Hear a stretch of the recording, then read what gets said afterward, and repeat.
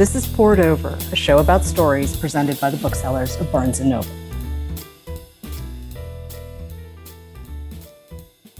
I'm Miwa Messer. I'm the producer and host of Poured Over. And yeah, admittedly, I've been reading Ian McEwan's work for a very long time, so I'm not entirely sure where this conversation is going to go. You know him as the author of Solar and On Chesil Beach and Machines Like Us, and certainly Amsterdam, which won the Booker Prize, and his bestseller Atonement, which actually brought you a whole new audience, but we'll talk about that in a minute. Lessons is the new novel. It's out now, and it is 60 years in the life of one Roland Baines. And there are people who come in and out of his life. But Ian, it is so great to see you. Thank you so much for joining us. And would you tell us who Roland is?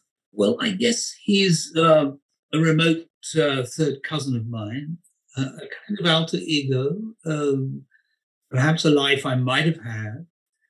In some respects, he regards himself as a failure in life. He struggles after a very important and scarring event in his early teens.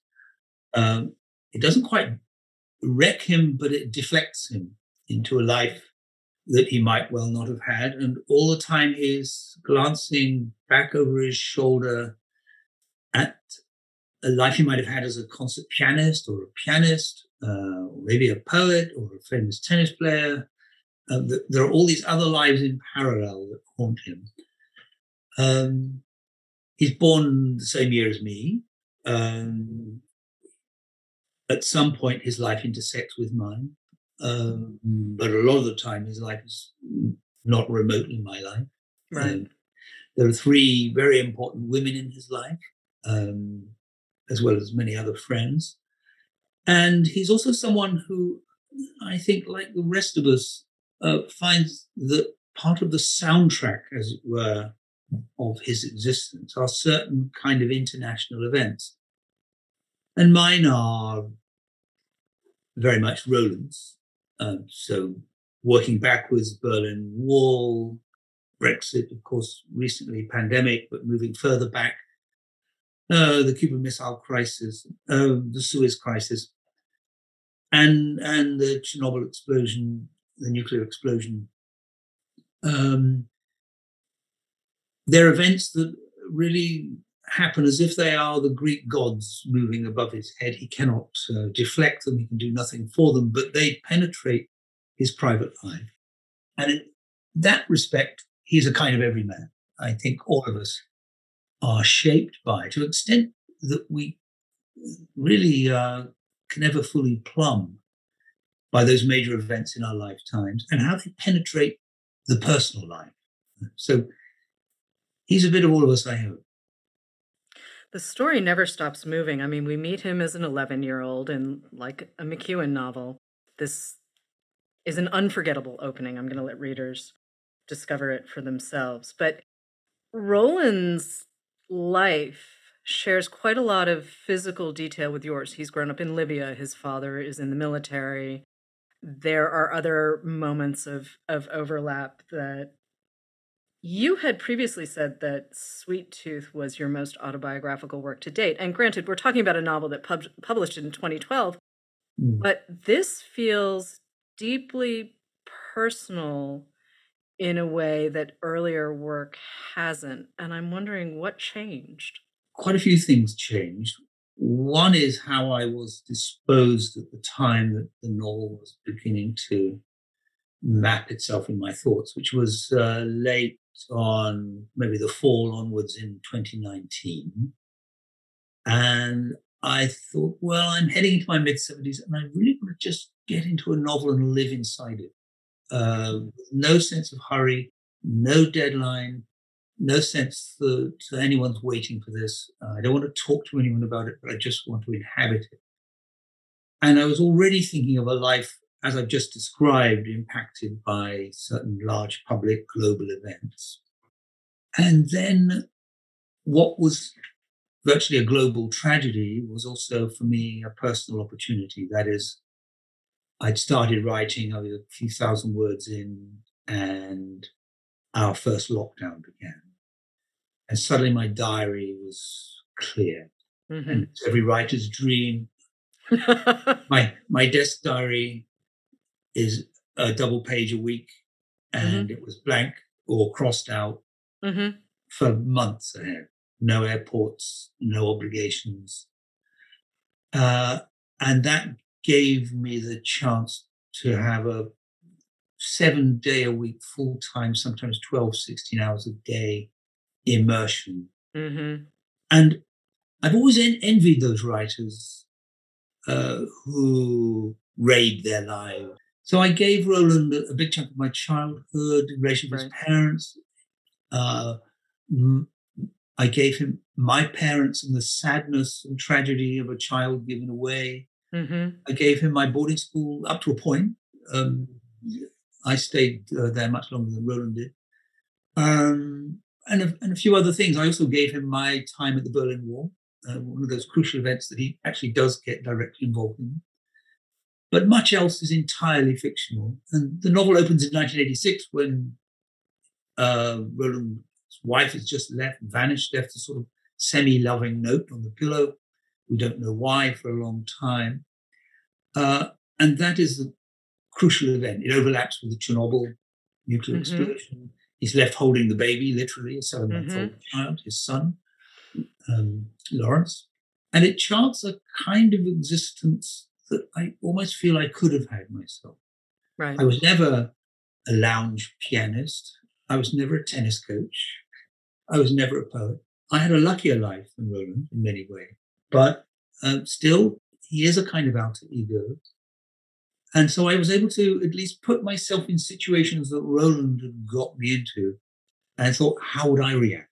I didn't have to really stop to think. I just knew how I'd react.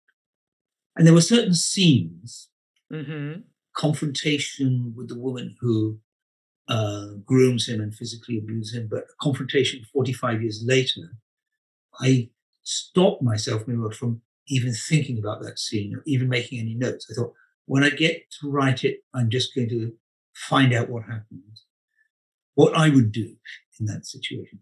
Likewise, when he finally has the showdown with the wife who left him so many years before, she's now Europe's greatest novelist, and they have a morning and an afternoon together. Mhm. And she actually tells him how to read a novel. And I'm really telling my readers how to read this novel because Roland is very, very divided. His wife has left him. He doesn't know why. Eventually, he discovers she puts in his hands her first novel. And to Mhm. his immense irritation, he thinks it's a masterpiece. There's Mhm. no way around it. Right. Uh, he is angry with her for leaving him in such a way, but he cannot deny the fact that she has had to leave him to write this book and all the books that follow. And read them as he will, looking for himself, he can never find himself. There's no reference to Roland in the book till the very last book she writes. And that's Mhm. what she wants to go to confront him about. And that's what she puts him down about and gives him a sort of little manifesto on do not look in books to look for yourself. Look for the world, but not yourself. I want to talk about Elisa, his wife, who leaves him for her novel, but I also want to talk about Daphne, the woman he ends up with much later. Roland's obviously been traumatized by this encounter over time with his piano teacher. And I don't know how much he knows that's influenced him and what he considers to be life choices. Are they actually choices or is he reacting? Because there are moments, certainly after we learn that Elisa has left him and the police show up, he calls them and says, "My wife has disappeared," and they immediately suspect him. They're just like, "Well, usually it's the husband. You know Yeah. this, right? Usually it's a." And of course, he's noodling a new poem on a notepad and it says some injudicious things in this. And the police are just like, "Where's the body?" And he's saying, Yes. "I don't know." But Roland, there's a gentleness to the way you handle Roland that I don't really remember seeing before in one of your novels. Well, I guess I haven't put that side of myself in there. I mean, I very much enjoyed being the father of two sons Mhm. way back. And so some memory of that and certain Yeah. incidents uh, in my own life in relation to my own sons are there. Mhm. There's a moment, for example, when one of my sons was 12, when I realized actually he was cleverer than me. And he points to some old rusted machinery and gets his father to count the teeth on two cogs and says, "Don't you see their relative primes?" And he says, "What?" So they don't wear out. Every bicycle is the same. So the same tooth doesn't keep meeting the same tooth. And Roland suddenly realizes that he's out of his depth. That's an interesting moment in parenthood, I think, when you suddenly think that you're in a fog and your child is striding away in some upland, lit by some sunshine of knowledge that you won't have. I lived with him a long time, Right. Well, I mean, actually, I suppose, 2.5 years. If there's a softness about him, then I have to confess it's my softness. It's okay. You're allowed to have these things. And partially I bring it up because there's a piece towards the end of the book, and I'm not giving anything away here, but I got a little teary with something with Daphne, and I have never in all of my years of reading you gotten a little teary. And I was a little shocked. And I understand and listeners, I'm being obtuse for a reason because it's a delightful moment in the book and you should just experience it for yourself. But I had a moment where I thought, oh, wait a minute, this is what aging is. You've captured this moment in time that, a lot of us are sort of staring at now going, oh, right.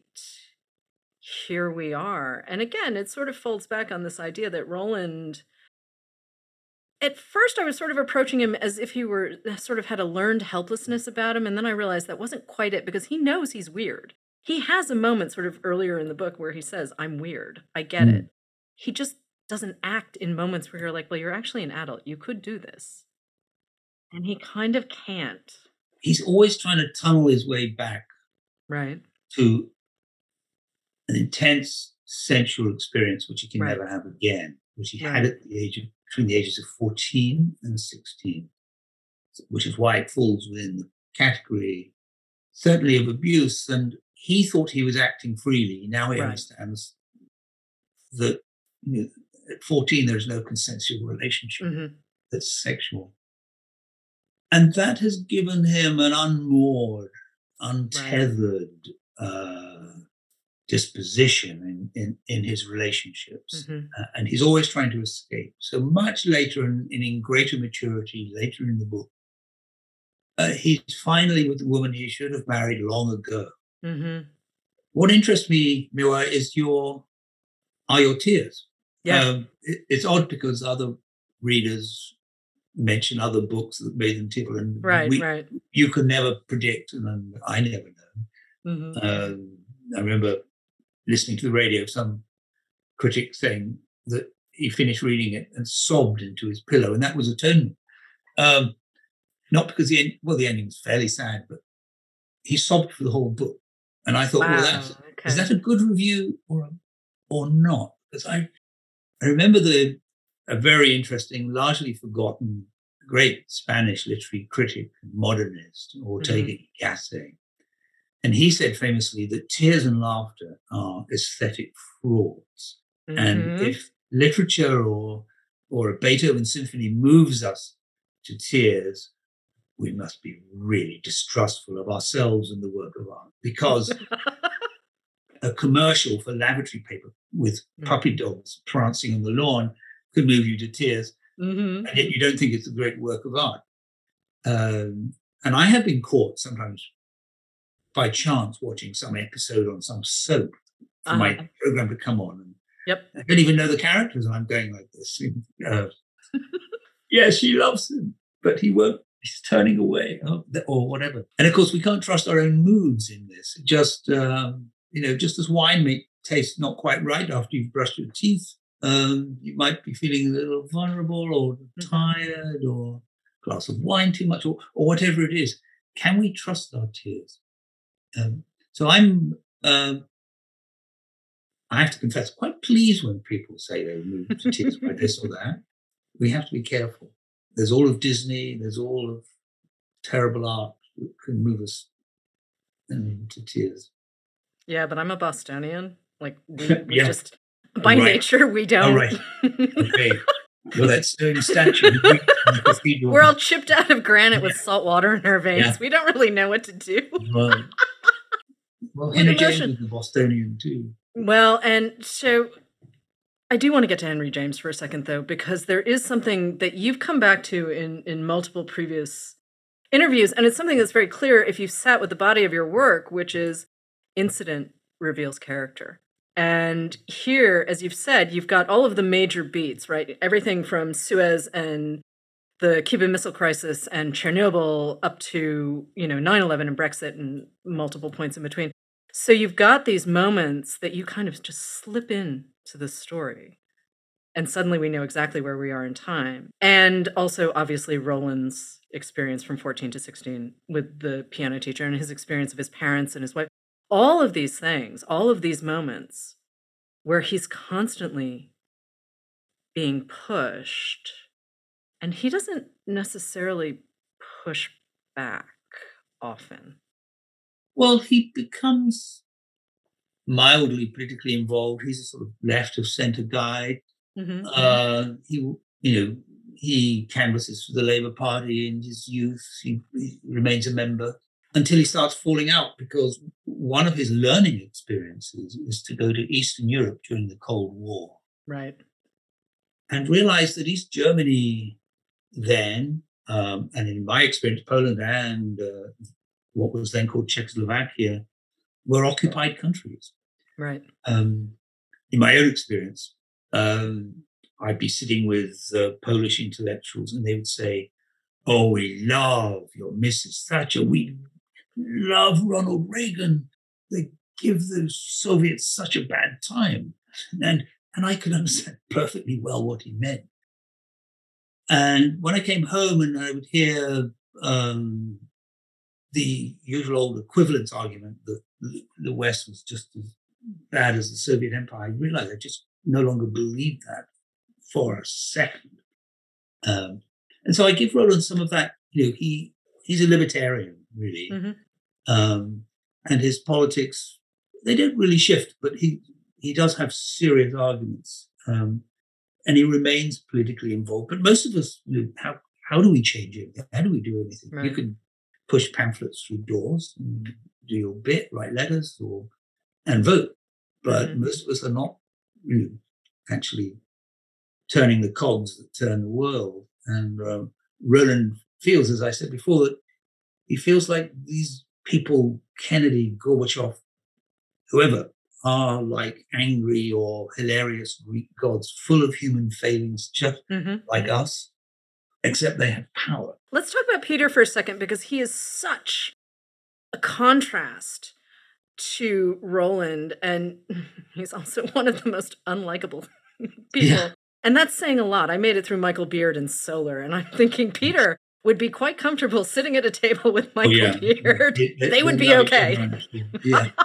Well, I mean, Roland first meets Peter at a rock and roll gig in Birmingham. Peter Mount is a lead guitarist and singer in a band, and really a life experience teaches Roland that rock and roll isn't necessarily a liberating force, and some really tough and pleasant people are in that scene too. And Peter rises through the great changes we had in Britain as our nationalized industries became just really sold off to private interests, and are now all currently owned by Chinese and Dutch and German and Americans.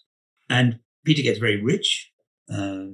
He hands over some millions of pounds to the government in power, which is the government that even to this day is still in power, and gets ennobled into the House of Lords, our second chamber, your Senate, as it were, but totally unelected. And I guess this devolves around Brexit. I mean, I've written and spoken too much about Brexit to really want to make it foregrounded in this book. We're all kind of exhausted with it. But at some point, Roland and Peter, in a remote northern part of England, get into a fight. I mean, a physical fight. Right. Two old men in their 70s. And Roland comes worse off. It's pushed into the river. And really, that's my displaced version of how I feel liberal Britain is at the moment. It's still licking our wounds. Yeah. And Peter needs to exist. I mean, the reality is, I think Roland would prefer to live in a Roland bubble, but he doesn't live in a bubble. And that's the piece that gets him. It's the connecting with other people and operating on terms that he's not necessarily thrilled about, but doesn't really have the energy to do anything about. Well, he fights. I mean, and when he lives back home, it's his 70th birthday, and all his family's there and around the table. And when he looks at them, there's a social worker, there's a doctor, a community housing association person. He realizes that we are the lost people at the moment. We don't run this place, and our values are not the values that hold sway in this particular time. So he lives the examined life. I'd say that for him. And, he's got a broken rib or two and a big scar across his forehead, and he will live to fight another day. But he's not passive, And, I mean, the novel is, I think, quite full of incident in Roland's life, from being a murder suspect right through to the end of a man who is looking at the incredible optimism he felt in 1989 when the Berlin Wall came down and everything seemed possible in international politics. And his heart was just bursting with the idea of possibility. And basically, it charts as an adult. It's the next 30 years that brings him to reflect on the events last year of January 6th and the assault on the Capitol. I could have gone on. I could have continued this to the Ukraine war, or even to the threat of war in the Taiwan Straits, or whatever. Right. But that and climate change and various other things that are going around make him wonder whether, as he gets older, does he do that typical old person's thing? Think, because I'm old and dying, the world is old and dying. Right. Or is it really? I mean, just because old people think it doesn't mean it's not true. So, I mean, that's something that the reader has to sort of share with him and wonder too. He can't give us an answer. Did you start out knowing where you were going to go with this? Did you have sort of, for want of a better phrase, an inciting incident that made you sit down and say, or was it just Roland who rolled up and said, "Hi, I'm here. I would like you to write a novel about me"? Roland and his piano teacher were right there from the beginning. And the first thing I wrote was actually the first 3 pages of the book, as published. And then I stopped, as I often do when I've written what I think might be an opening, and sat on it for a couple of months, writing, rewriting, shifting it around, wondering what sort of style it should be written in. Then I thought back to all the notes I'd made 2 or 3 months before, and I knew actually I was committed, and we were going to make this journey. I think what was heightened for me was that lockdown was, for many of us, especially they say people, let's say over the age of 30, who had enough adult life. I think lockdown, as long as you weren't actually ill or too lonely, it was the time of the backward glance, the backward look. I was involved in so many conversations, usually by phone or Zoom. Sometimes then afterwards, when the lockdowns had ended, when the first lockdown had ended, with people who've been thinking a lot about their parents, their childhood, their past, the decisions they made. And it's that I really wanted to get involved in. How we make a life, how we look back on it, how our backward look itself becomes a narrative, because it changes. Right. How you think, I think one's mid-30s, I think it's the first time you maybe get a real distance, and I write about this in the novel, on who you are in relation to your parents, your childhood, the past, where you loved or not loved, where you loved too much, whatever it was, and the choices you made, or did you make any choices? Right. Because one thing that haunts Roland is that while Alyssa has made a savage, ruthless, and to some degree, a heartless decision to abandon her baby and husband and pursue what she must pursue, there's something also very enviable about that. Women who do it get castigated in the literary biographies. Men are somehow seen rather heroic for doing it, and I wanted to explore that too. Right. The literary biographies are just stacked with men who, drank a lot,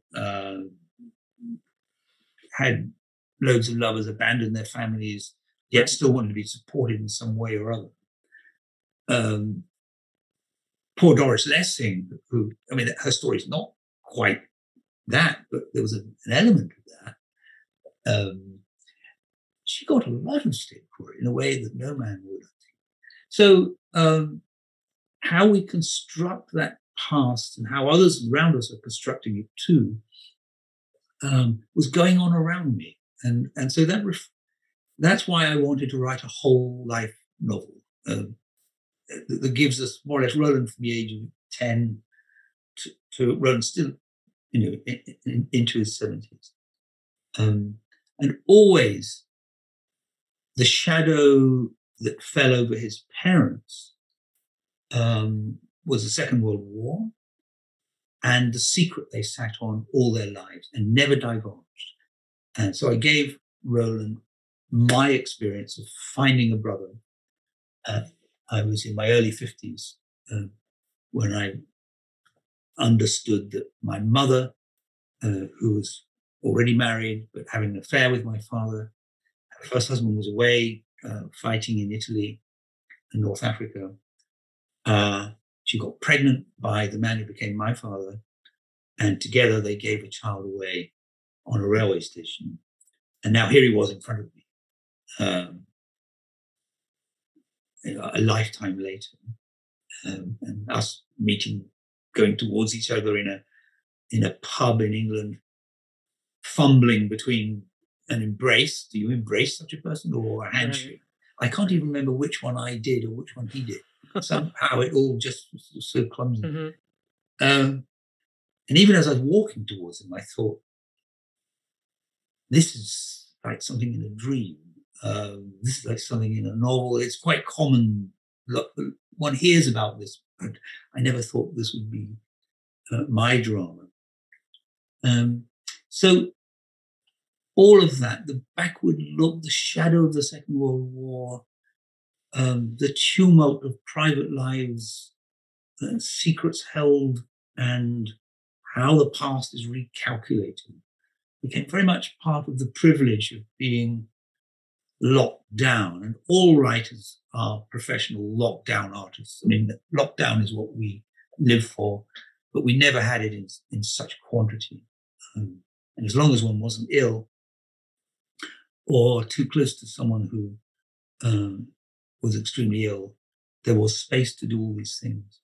And speaking of the tumult of private lives, Roland is quite intrigued by Robert Lowell, the poet, who I might argue is the patron saint of Massachusetts. What does a writer owe himself? And this is something that Roland's wife clearly has figured out for herself in a way that other characters in the book have not. She knows exactly what she needs to make her art.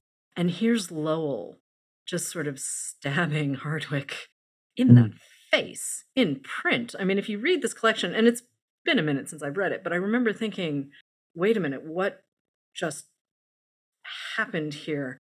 Can we just revisit Lowell for a second? Because he doesn't always pop up. He's a fascinating person, and I think a great poet. And I have Roland go to a lecture, and the lecturer wants to answer that question: should Lowell have published this? Right. And is it a great book? And he takes a rather difficult position. He says it's a great book, maybe his best, but he shouldn't have published it. Roland is sitting in the audience, and he wants to say, I've got something to say here too. I'm the left behind. I'm the Hardwicke of this story.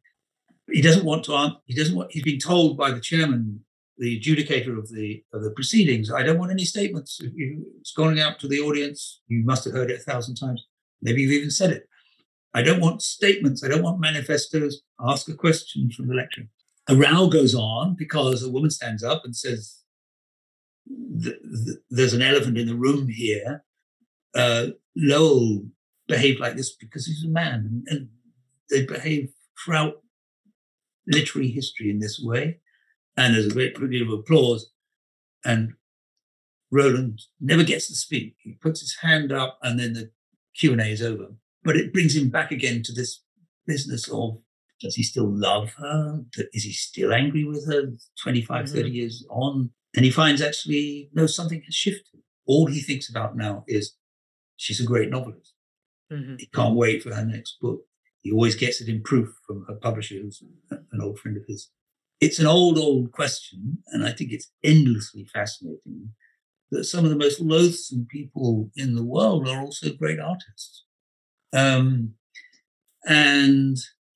you might want to chop their statues down or think they have the wrong views on this and that. And, you think of Dostoevsky's anti-Semitism. I mean, it's endless. Lots of writers in the past had terrible attitudes, even by the standards of their time, even if we forgive that too. And where do we stand when we sit down to Wagner or read yet again with pleasure or admiration Dostoevsky? It's irresolvable, but it's always good to keep having that conversation. We can't deny the past. We don't want to eliminate it. The lives that certain artists led might dismay us. And we somehow have to live with the admiration and the dismay, which in part is what Roland feels in relation to his own wife. Mm-hmm. And again, this brings me back to, isn't the novel the perfect art form for this, though, because of the way you can cover time and the interiority of your characters? I mean, this idea of character is, you could argue it's relatively recent, which sounds like a strange thing to say, but it's not. Serialized fiction reads differently from a character-driven narrative.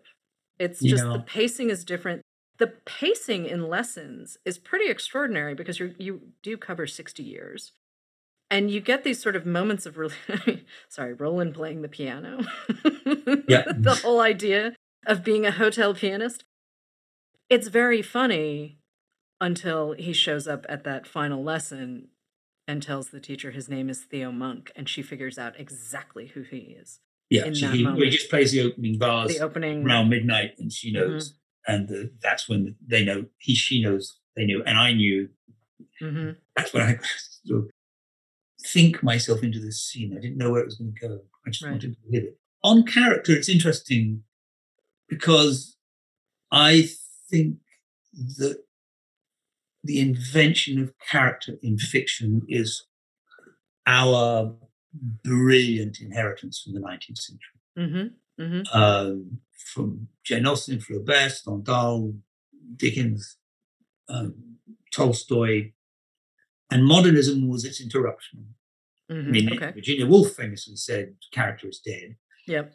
Although I think actually To the Lighthouse, etc., Miss Dalloway is a great character. But it seemed like an interruption. In post-war European literature, for example, with its very strong existential qualities, post-modern feel about it, character was missing. I mean, I've always been interested in it because I think without it, we can't have that human curiosity. And I know that curiosity was considered a rather low matter, but it's very hard to read a novel you're not interested in. The only time we ever have to do that is when we're at college, when you've got to read something. If you're not interested, the rest of adult life is gloriously devoted to only reading the novels that interest you. We no longer have that sort of burden on us. School is over, we're out, we're free. And personally, the incredible artificial, clever matter of making a character out of symbols on a page is one of the most wonderful things to experience as a reader. I love it. Sometimes I've been in discussions with readers uh, who, for example, one of my novels, Enduring Love, I was with a group of 30 people, and a fellow stood up and said, I hate this novel. And I said, oh, why? He said, because I hate the character of whoever it was. I hate that. And and that was a first person novel. I just hate him. I hate him. And I said, well, I have to tell you, I'm rather flattered. I mean, he was talking about him as like a hated neighbor who lived up the street. He knew everything about him. He loathed. I said, I can't help feeling very touched and flattered by this because he seems so real to you. So hate away, but I'll take it as praise. And you should. I mean, I don't have to like characters to get lost in. I absolutely don't. I mean, I just want to know what's next. Yeah. And that's always, exactly. There were plenty of people in lessons where I was, raising a proverbial eyebrow at, but again, I'm responding to fictional characters because they are so real and because you slide in these tiny details in a single sentence that make you just stop for a second and say, oh, right. And again, it's that grounding. I referenced it earlier in the show where we were talking about, Chernobyl. You're just describing it as, the toxic cloud that's wafting towards the UK. And you're not, and then later other details pop up and whatnot, but it was just that little detail where it's like, oh, I know exactly where I am. I know exactly what period this is and what's happening. When you're working on a new piece, whether it's a novel, short story, screenplay, whatnot, you're starting from the sentence level, though, it strikes me, that you really are in there and reworking sentence by sentence until you get the thing that you are looking for. And that is the emotion. That's the connection piece. I have to trick myself into starting a novel. I'm not good at starting. Okay. And many of the novels I've written began with me simply setting myself free in a large green notebook. They always have to have green covers, like many writers, superstitious about this.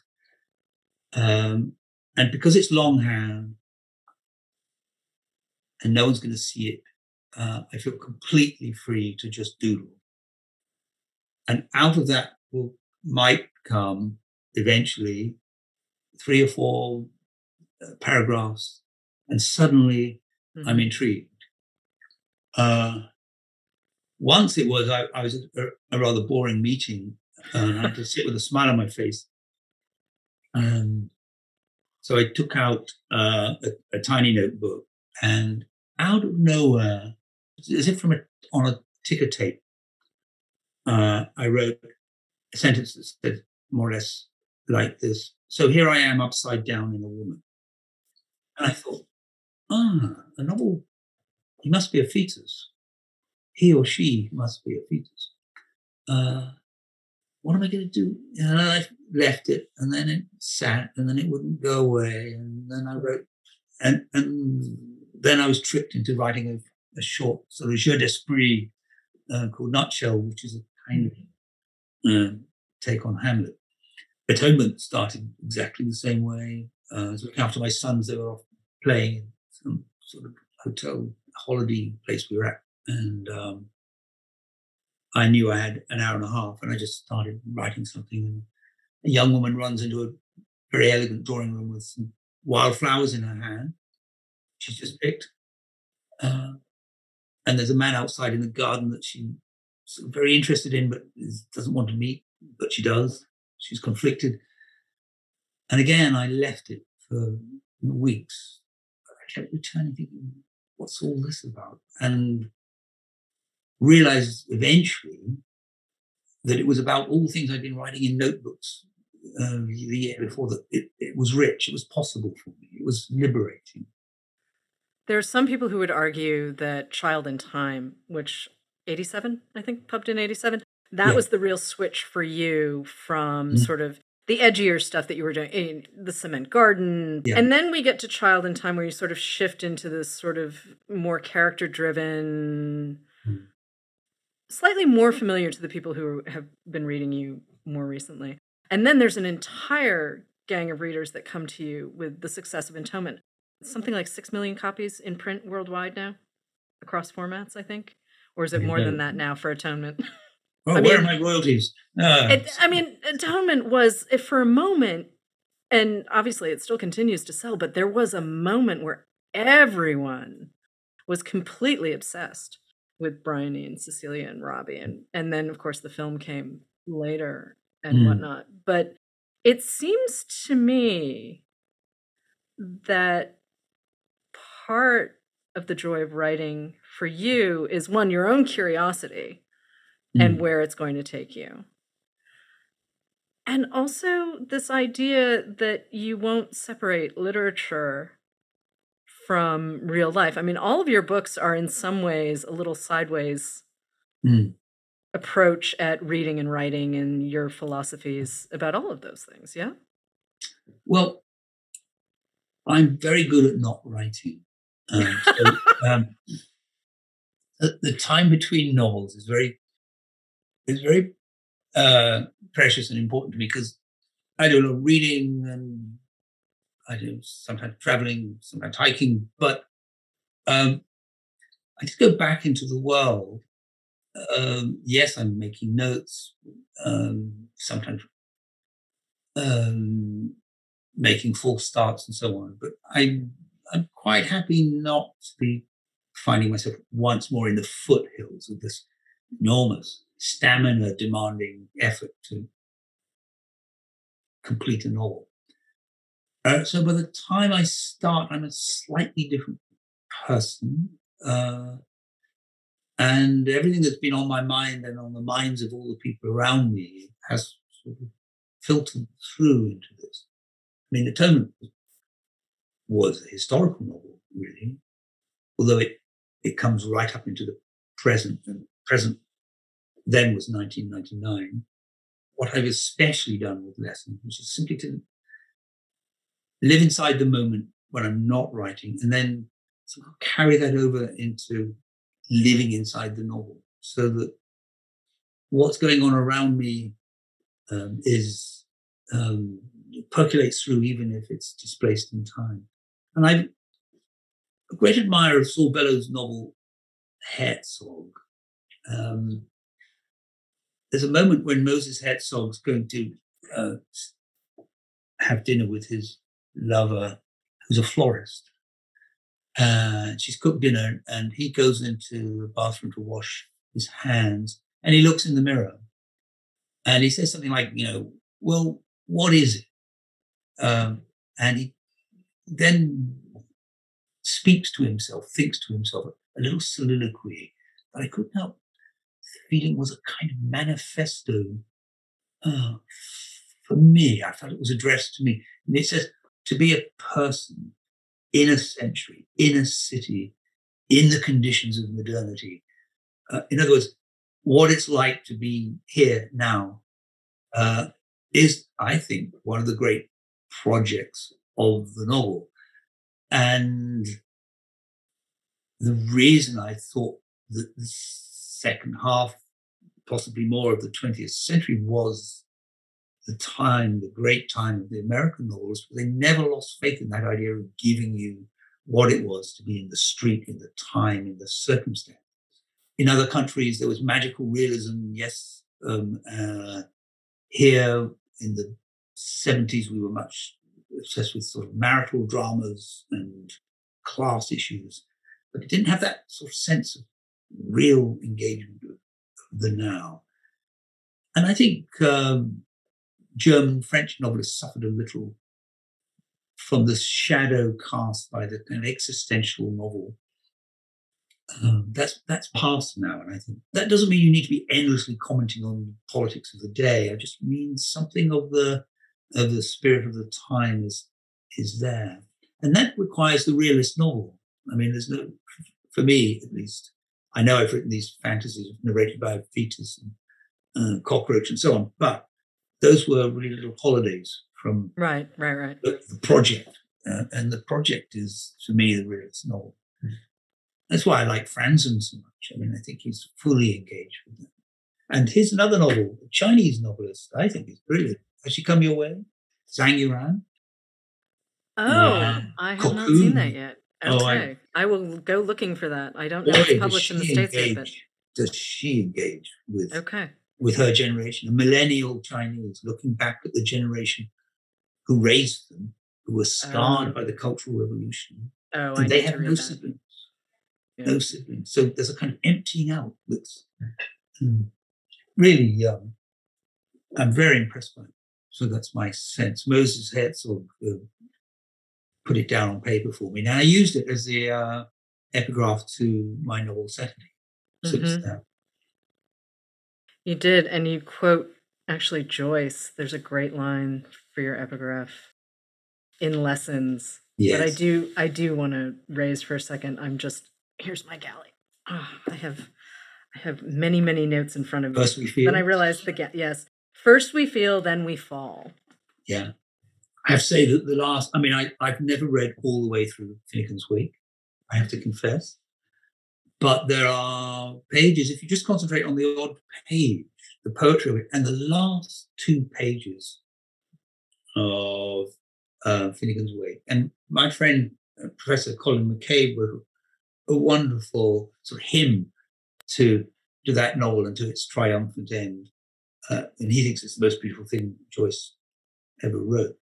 And it has something in common with Molly Bloom's soliloquy at the end of Ulysses. So anyone who's daunted by getting through the 500 pages of Finnegan's Wake, just turn to the end, just the last couple of pages, and then maybe you'll be tempted to more.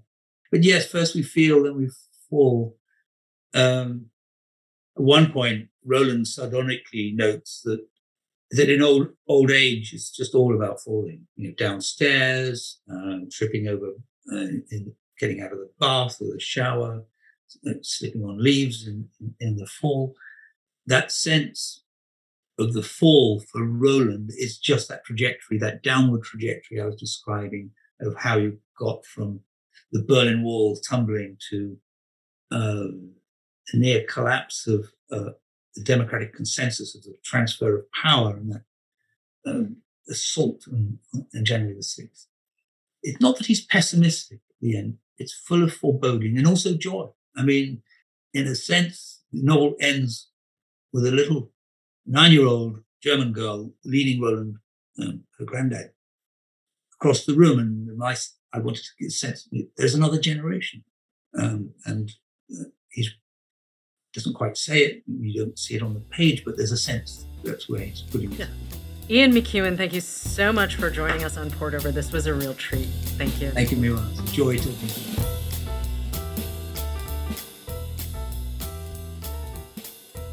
Hello, readers. It's time for another TBR Top Off, where we recommend books to pick up when you stop in for your copy of Lessons. I'm Mark. And I'm Becky.